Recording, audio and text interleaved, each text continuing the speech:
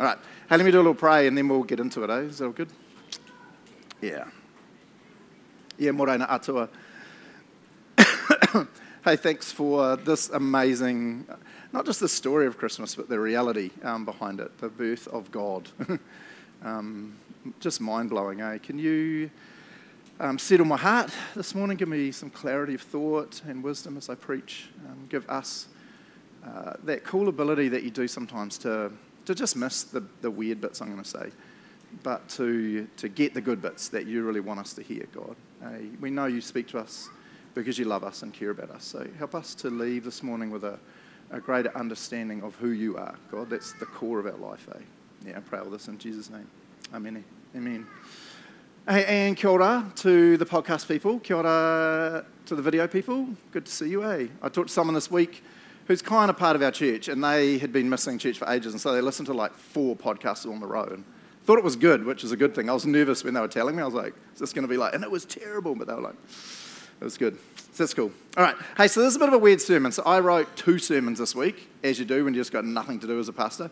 And the first one I thought was a great sermon, but then it was one of those weird ones where I think God was like, that's totally not the sermon for today. And so Wednesday morning I came in here stupidly early, made myself a lot of coffee because there was no one here, and wrote a whole new sermon. So if you think the sermon's rubbish, feel free to tell me, and that'll be like, I should have gone with sermon 1, but I think this is a better sermon, so it's all good. Hey, so this is the title I gave it. So the humble birth of the creator of all things, right? The humble birth of the creator of all things. And I intentionally wrote the title kind of a little bit contradictory, right? Because you can see the contradiction pretty clearly. How can you be the creator of all things if you have a birth, right? It doesn't make sense, because therefore, did you really create everything? Did you create yourself? What's going on there? So I just want to really drill down a little bit to the actual birth story of Jesus. And I'm looking at the last of the carols, so the O Tidings of Comfort and Joy, the God Rest Ye Merry Gentlemen one, which I thought had the weirdest title out of any carols. Anyone with me? It's just so weird, and it's old. Does anyone know how old this carol is? If you do, I will shout you a coffee, even though they're free on Sundays. Anyone? What did I hear? 1800s? Older. Super old. Older than 1750s. 100. Close, but no cigar. Oh, you, shot, bro. No, this is the oldest carol we have, right? So this carol was written in the 1500s, which is mind-blowing, right? Oh, so shout out. I'll shout all of you coffees after church. Go to the thing, they'll make them. Amazing, eh? So this made me kind of freak out a little bit this week, because I was like, whoa, this melts my brain that like 500 and something years ago, some dude's sitting in a house. I don't even know what they had 500 years ago, thinking about God, thinking about the birth of Jesus, and writing out this cool carol. And I was like, oh, that's just powerful. And then we've sung it for 500-something years. So its most famous appearance is in Charles Dickens' Christmas Carol. It's referenced, which is kind of cool. So super old, super old. So here's a verse. I'm going to unpack just one kind of phrase from this. So here's one of the verses of it, which we just sung, right? So in Bethlehem in Israel, the blessed babe was born and laid within a manger. Upon this blessed morn, the witch's mother Mary. It's really funny. I was Googling this phrase, the witch's mother Mary did nothing taken scorn. So many people going, Mary was a witch? What the heck? It's on Google. I was like, what are you idiots? Google's weird, right? So Mary's not a witch. That's not what they're saying, right? It's very old. Remember, 1500s. The witch's mother Mary did nothing taken scorn, and that's the phrase I want to think about. Oh, tidings of comfort and joy, comfort and joy. Tidings of comfort and joy, comfort and joy. So one of the big things I want to look at this morning is just the humility of Mary, which we're going to see in the humility of Jesus. And to me, the more you dig into the Christmas story, you just see how incredible Mary is, right? And you see how unbelievably humble she is. And it's that line there, did nothing taken scorn. Everything pretty horrible happens to Mary, but yet she's not scornful about it. That's what it's saying. She takes it in humility. She takes it in, I'm the Lord's servant, right? That cool verse. So that's what we're going to unpack a bit this morning. One of the big things I want to kind of think about was what Luke said, wherever Luke is. He said it last Sunday when he was doing the reading, and he said something like this: of all the ways for God to come to the planet, the arrival of Christ is incredible. And I thought that's so true. Of all the ways for God to finally come down here, this is not a Marvel story, right? This is not Avengers. It's completely the opposite to all that. So the kind of thing I want to unpack a little bit this morning is God, the creator and sustainer of all things, comes to the planet in the most ungodly way ever. Does it make sense? It's a way that you just, if you're God, why would you come in a barn to a virgin, to the outcast? It's just crazy, right? So that's what I'm going to unpack a bit. I'll start with a quick story. So I think I told you this story a couple of years ago, but I got the microphone so I can do whatever I want. Nah, it just fits really good, so I thought I'll tell it again. So this is a story about when one of our daughters who lives in Wellington, she was born in America when we were living over there, and Joseph's obviously pregnant, I was going to say, and Joseph's pregnant, which is kind of like, wow, what a surprise, having a baby. Joseph's pregnant and super pregnant, one of those like, whoa, the baby's right at here pregnancies, and had been having Braxton Hicks. So you know Braxton Hicks, right, which is where you have these massive contractions and you go to the hospital and they're like, nothing happening, and you're like, dang it, for ages, right? And then finally on Saturday night, massive contractions, full on. And we're like, finally, yes, hospital, go. So we go to the hospital, super flash hospital, right? It was just, because it's America, we had insurance and all this crazy stuff. Go to the hospital and they have a check it out and they're like, nah, baby's definitely coming, but not yet. Go home. And we were like, this is insanity. So this is Saturday night. This was about 10 o'clock or something. I was meant to preach at church. Remember, I was a youth pastor at this time, so I was meant to preach next morning. So I'm freaking out. So all night, I kind of slept, not really, but all night Joseph's up, down, the whole contractions thing, and I'm waking up, are we going? No, I'm going back to sleep. I'm trying to think about my sermon. It was just complete chaos. So then in the morning at about, I don't know, 6 o'clock, I can't remember, 6-ish, 6:30, I'm sort of asleep, and then Joseph's just like, the baby is coming now! And I was like, ah! And so it's like bags, car, and stuff. We lived on the 4th floor of this apartment, and so we're going down the stairs, and every time you get down to another flight, Joseph's like, oh, baby, the baby! And I'm just like, ah! Imagine the baby popping out, right? Now, backing up a little bit, we'd been on a tour of the hospital, as you do, right, to see the birthing suites. And this was like such a flash hospital. Birthing suites, bath in there, beautiful beds, everything was amazing. And make sure you choose a cool playlist, like music to play while you're having the baby and all this kind of crazy stuff. So we'd planned all this, right, but now all out the window. So anyway, get to the car, and then the best thing any guy, I think, has ever heard in his life, which is, this baby is coming now, just drive! And I'm just like, and you can judge me if you want, but I was like, this is the one time in my life there was no speed limit. And I was just like, woo! So the speed limit was 30 miles an hour, and I was doing a lot more than that. I won't tell you what, because you might judge me. So we're just flying through Denver, racing to the hospital. We got to the hospital, and they don't have any parking, emergency parking. So I had to pull up outside the foyer, get Jose out with Jose, sorry to be gross, but doing the, oh my God! And I'm like, ah!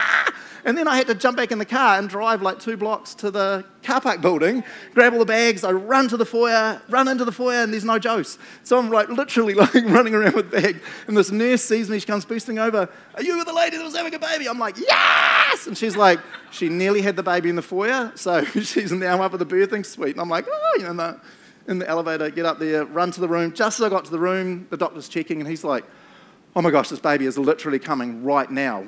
And then he said, oh my gosh, the birthing suites, they had 2 birthing suites, are both being used.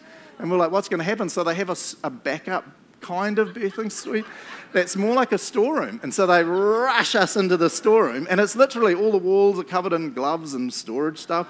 And there's this ancient table on there. It was really. So my daughter in Wellington, Saray, thought this was the coolest thing. Now, she's older. She's like, the coolest thing ever. I was born in a storeroom. I am, legit, right? Anyway, and then the baby came out super fast, and that gross baby, and they're like, do you want to hold it? You're like, yeah, sure. You know, and they look weird. And anyway, just to say, the whole birthing suite tour and music and baths and everything is not even on the planet, right? I've often wondered, and I say this kind of carefully, right? I've often wondered for Mary, growing up as a little girl in Israel, your whole life is having children. That's kind of the only reason you exist as a woman in Israel at this time. And I just wonder how many times had she gone to bed or been out in the fields working and thought, man, when I have a baby, it's going to be so cool. I'm going to have a husband, and he's going to have this cool job, and we'll move it. And then next minute this angel turns up and goes, hey, you know your world? It's about to turn to absolute custard, right? Absolute custard. So there's this question again I want to unpack this morning. Of all the ways God could have come to the planet, why did he choose this way? Why this lowly and this humble? So why this? He could have chosen any way for Jesus to arrive, any point in human history for Jesus to arrive, but God chose this time, right? There's this cool verse that Emily read before. Thanks heaps, Emily. And I love this from Luke 1:28-30. Gabriel appeared to her and said, "Greetings, favoured woman, the Lord is with you." And this is this key phrase, right? Confused and disturbed. Mary tried to think what the angel could mean. "Don't be afraid, Mary," the angel told her, "for you've found favour with God." So I used to make the mistake all the time of thinking, so Mary's obviously alone, right? So in the house she would have lived in, there's no rooms. It's just a one big thing. So she's obviously not at home, or if she is, everyone's out for some reason. She's out in the fields or something, and all of a sudden, boom, angel appears, right? And she's confused and disturbed. And I've always thought it's from the appearance of the angel. But, and you guys are way smarter than me, you see the line, confused and disturbed. Mary tried to think what the angel could mean. So in other words, and this blows me away, it's nothing to do with the appearance of the angel. It's what the angel says, the greetings of the angel. And so you look at the greeting, the angel says, "Greetings, favoured woman, the Lord is with you." So the question straight away is, what in that makes Mary confused and disturbed? What in the fact that the angel says, "Greetings, favoured woman, the Lord is..." Why does that freak her out? Why does that make her go, what's happening? So a couple of things, and then I've got this cool quote I want to read to you. One thing you've got to remember, there's been silence from God for 400 years, right? So apart from Zechariah, which Mary very likely didn't know about the angel appearing to Zechariah and all that, God has not spoken for 400 years. And so there's no way people are like, an angel appeared to Bob the other day, and John had a dream from God, and there's no prophets running around going, "The Lord says," or "saith" in the Old King James. It's just not that that's a long time, right? And now all of a sudden an angel appears and speaks from God and calls her favoured. And so huge, right? But here's the other bit that I love this, and this is kind of what I want to think about this morning. Here's this quote from Leon Morris, who's a famous Bible guy. Who cares? He says, "What caused Mary to be greatly troubled? We might understand fear at the sight of an angel, as was Zechariah, but her distress is linked with the saying. Evidently in her modesty, she did not understand why a heavenly visitant should greet her in such exalted terms." I just love the say. I'm going to get real emotional in the sermon, so yeah, I don't really care. The humility of Mary is incredible, right?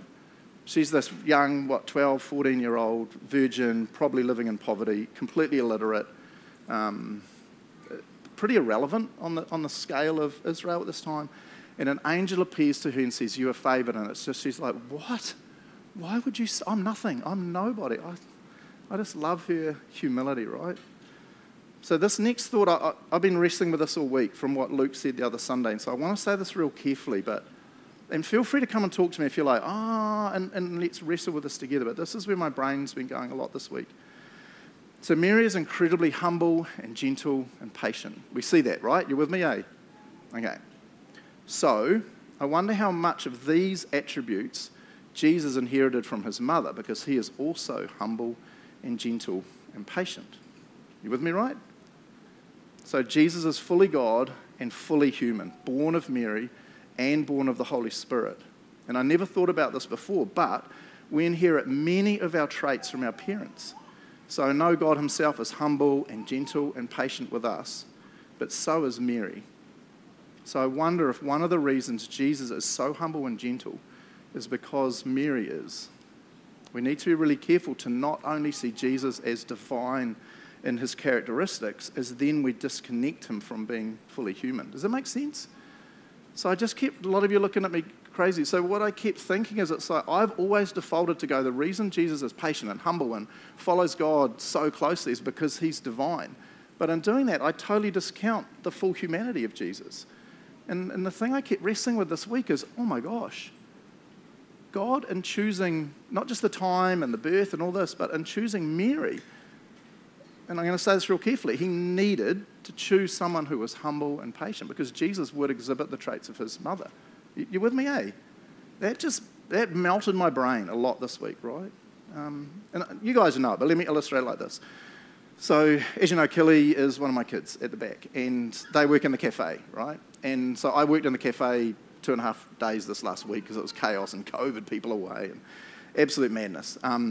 And I was working in the cafe, and several times different staff members would laugh and go, "This is super weird working with you, because it's like I'm working with a weird version of Killy." And the first time they said it, I was like, "Huh?" And they were like, "Man, you have so many mannerisms and things you say and all this kind of stuff that's exactly what Killy does." Now, I asked Killy if I could say the story. And I was like, "Well, of course, it's because they're my kid, right?" So because they're kid, now there's some nurture things that people pick up, but there's also this nature stuff. And so it just kept making me think, man, I wonder how much of the humility, the patience, the gentleness of Jesus came, obviously from God, we know that, but also from Mary, which just blows my brains, right? The other big aspect of Mary's humility is that last verse, which I'll put on the screen in a minute, at the end of her interaction with the angel. So you guys know this because we talk about this every Christmas, but it's super important to remember that as an unmarried woman being pregnant in their culture, she should be killed, right? So Old Testament law makes it very clear, if you're found to be pregnant and you're not married, you should be stoned, right? And the reason is because you're being immoral. We don't want that immorality to infect the community. We're a sacred community. Now, Mary would know that, right? And so this is the part that always blows my brains. While Mary is listening to the angel, the more he talks about her becoming pregnant without a husband, the more her brain will be processing and going, "Oh my gosh, if I agree to this, do I get a chance to agree to it? It doesn't sound like I do, but if I do, then this could mean my death." Minimum would be total ostracization from family, society, everything, right? Which is why a lot of people think, and Nathan mentioned this a couple of weeks ago when he was preaching, it's why a lot of people think when Mary and Joseph get to Bethlehem to have the baby, that there is no room. Because in Jewish culture, hospitality is off the charts. It's crazy. And the thought of a pregnant woman being given no room is just, it's insane. It would just never, ever happen. So you know that there's been gossip and stuff being said, and it's like, and then they turn up and it's like, "Oh, you're right. It's Mary and Joseph, the one that's pregnant from God. What a load of blah. Oh yeah, there's no room here. We don't want you, you immoral," insert horrible words. Yeah, and to me, all this is going through Mary's head while the angel was speaking, right? Minimum ostracized. She doesn't know, is there an angel going to Joseph right now? She doesn't know, right? But I love, and I know we all love it, right? This is, I think, just about everyone's favourite Mary verse. So she's processing all that, death, family kicking her out, society, and then her response, which just blows my brains, is this at the end of it: "I'm the Lord's servant. May everything you've said about me come true." And I'm always just like, who the heck is this young girl that she could say yes? I'm like, now something that just, I don't know, kept messing with my head this week is we see Jesus do the exact same thing in the Garden of Gethsemane, right? So Mary's processing all this, knowing what the angel was saying is going to lead to probably death, very likely death, minimum, kicked out from the family, horrible life for all time. Because you'd walk around, every time you walk through the town, everyone's like, "Oh yeah, oh yeah." And it just led me to think this real similar thing that Jesus says. And again, I'm saying, I wonder how much of Jesus' humility and patience and gentleness he gets from Mary. I know he gets it from God, but also from his mum, right? He's fully God. He's fully human. And in the Garden of Gethsemane, you see Jesus doing the same thing. It's like he literally says to God, "I do not want to go to the cross." Remember? "Not my will." And then he says what Mary's saying, "But your will." It's like Jesus says, "I don't want to go to the cross. Are you crazy?" And again, it's not the crucifixion and the pain and all that. He's not worried about that. It's becoming our sin. It's bearing our evil, right? Making it possible for us to connect with God. That's what he doesn't want. But he says, "But not my will, but your will be done." Same kind of thing. And I can just see Jesus saying that, "Man, I am your servant, God. What do you want to happen?" And again, I'm like, man, growing up with Mary, who's just so humble and patient, how much of that did Jesus absorb? How much was just him because he was born from Mary? But growing up, how much did he see her, not just this one verse, right, but living out this sacrificial life of humility before God and serving him, and no matter what God wanted. And I just find Mary amazing, right? Absolutely amazing.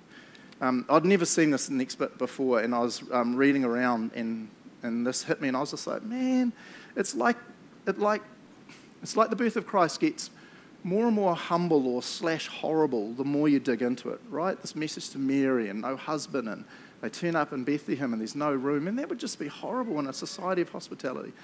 And then you get this verse that, I hadn't seen it until I dug into it. Luke 2:7, "She gave birth to her firstborn son. She wrapped him snugly in strips of cloth and laid him in a manger because there was no lodging available for them."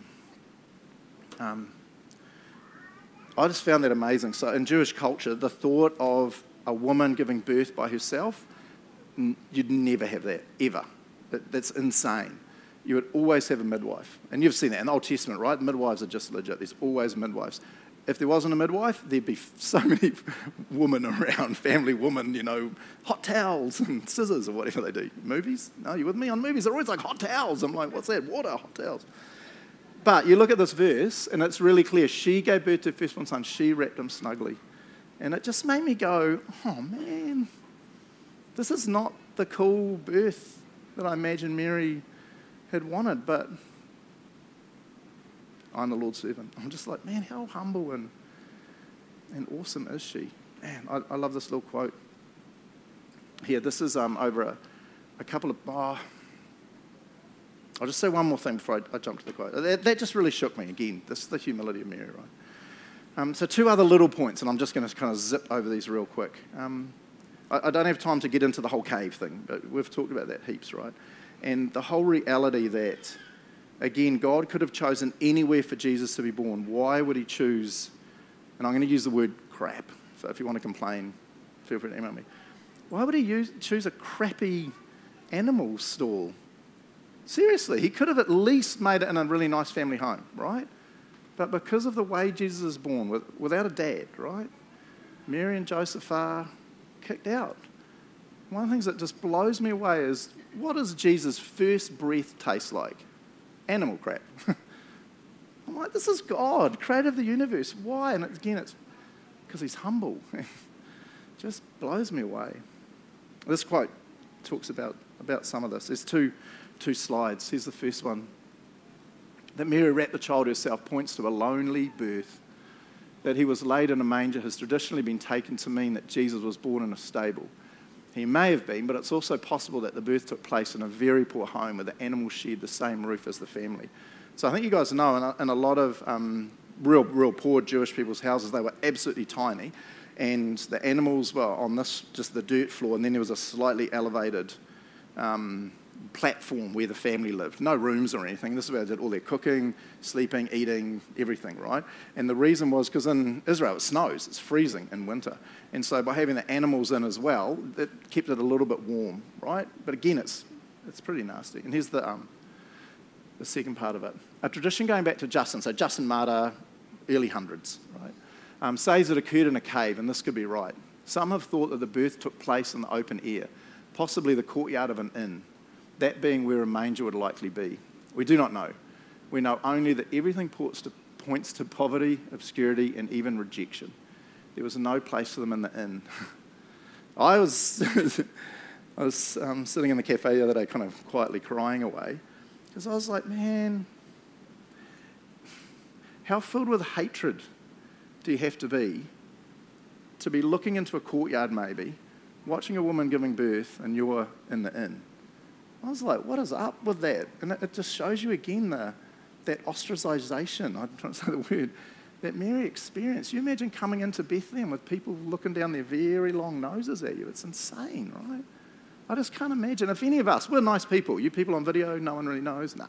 None of us, if we were in a room and we saw a woman giving birth in a courtyard, or we heard through the grapevine she was giving birth in a cave or something, we'd be going crazy. It's not like we can't find a corner of our room for this pregnant woman to give birth and lay her child. And again, I'm real confident that a lot of this was going through Mary's head while the angel's speaking, because she knows what's coming. She knows her culture. She knows her society. I don't know. Breaks my heart, man. I know. I can see in your eyes it hits you guys, eh? So last little point here is the shepherds. And again, I don't have time to go into the whole detail of it, but it always cracks me up. It's like, I've talked about this heaps, right? Other than lepers and the unclean, which is people with diseases that are easy to be contracted, whatever. Other than them, the lowest part of society is shepherds. right? And part of it is because they're just real shady. And there's these funny stories where every time shepherds, because they moved around all the time, so there's no paddocks like we have. They just move and follow the seasons and stuff. And there's all these funny stories from Jesus' time where as the shepherds would move through a town and carry on, everyone would be like, where's my wallet, watch? What happened to the PlayStation? Where's the TV gone? It's like those stinking shepherds. And they were just well known for having sneaky hands and stuff, right? And as I've said before, so they're not allowed to testify in court. So because in court there's got to be two witnesses, neither of them could be shepherds because shepherds are the lowest of the low. They're shady, sneaky people with shady hands, right? And it just blows my brains. Of all, again, God chose stuff, right? Of all the people that God chose to be the first witnesses to the birth, he chose us the bottom of society. Why? There's heaps of cool people rocking around Israel that it could have been like an angel appeared and stars and all that stuff, but he chose the shady shepherds. I was thinking about it this morning when I was thinking over this. I was like, I wonder if somewhere deep in Mary's heart she was like, this is the Son of God, isn't it? When she had the baby, isn't it? Surely something special, because he just looked like a baby. It's not like he came out and he was glowing or came out walking, shot Mary, great birth, thanks for that. You know, he's just a normal baby covered in blood and all the grossness. But I thought, I wondered if in her heart she was like, but maybe now something special will happen because he's God. And the next minute, the bottom rung of society comes bouncing in, stinking of sheep poo and like, hey, Mary, how's it going? We saw the star. Oh, my gosh. And we're like, what is? Oh, crazy.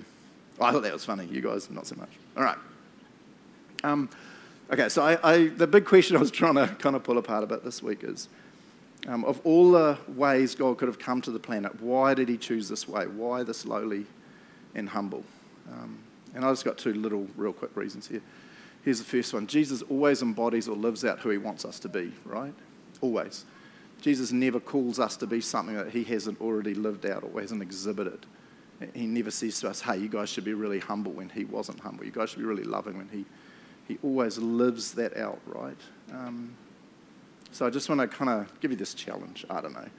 How could you be just a little more like Jesus this season, maybe, right? Heaps of you are the most humble people I've ever met, right? The most gentle, the most patient people I've ever met. But all of us can be a little more like Jesus. So Jesus lived out massive humility through his whole life. What's one thing you could change in your life to just replicate the humility, the patience, the love of Jesus a little bit more this season maybe? And here's the last, and there's heaps of reasons why Jesus came in this humble way, but these are just two. This is the other one that always jumps straight into my head. The whole message of the Bible is that all are called, all are welcome to come to God. And you guys have heard this a bunch, right? If Jesus had been born in a palace where he should have been, no one could get in, right? But he's born in a barn or a cave. Anyone is welcome. And that's the message of the whole Bible, is God saying, man, I just love you crazy, messed up humans so much. And then when Jesus comes, it's in a way that is like, you're all welcome. Come in the barn, you know. It's like, sweep some poo aside and pull up some straw. I just love that humility, eh? I don't know where you are in your relationship with God, but wherever you are, God always calls us deeper in, right? You know, the C.S. Lewis at the end of the Narnia series, deeper in, deeper in. I just encourage you, what's one thing, again, just one thing, one little thing, what's one thing you could be changing this season, eh? To just become more like God, draw yourself closer to God, right? I want to finish with this quote from Martin Luther. This is a pretty of a grunty quote. So this is Martin Luther, not Martin Luther King Jr. This is a pretty grunty quote, but I just love this. So let me finish with this. Martin Luther wrote, "The Son of God did not want to be seen and found in heaven. Therefore he descended from heaven into this humility and came to us in our flesh, laid himself into the womb of his mother."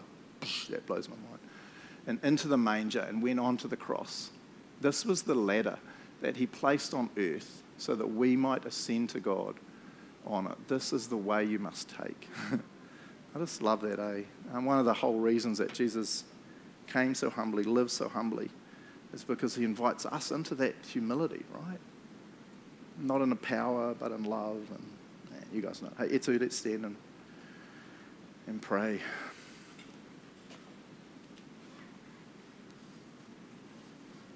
Yeah, Almighty God, we're in awe of you, always.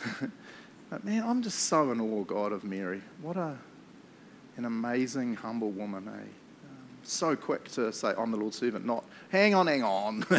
Angel, you might be missing some kind of societal things here, bro. I could be stoned, my family, what, could you compare to my mum and dad as well? And when you appear to Joseph, there's just none of that. She's just like, yep, you're God, whatever you want. Just her acceptance and her humility. Just incredible, God. Eh? We want to be more humble in our lives. We want to be more patient and gentle. We want to think of others as better than ourselves, as Paul says in Philippians, God. But we're pretty useless at doing that without you. We're pretty good at being kind of arrogant and desirous of getting our own way. So I just pray that you would use these cool verses we looked at this morning, these quotes, to just keep speaking to us this week, God. We're here not to look cool or anything stupid like that. We're here because we just want to be a bit more like Jesus, eh? Yeah, so speak to us, this week. How can we replicate more the humility of Christ? Yeah, I pray all this in the name of Jesus. Amen.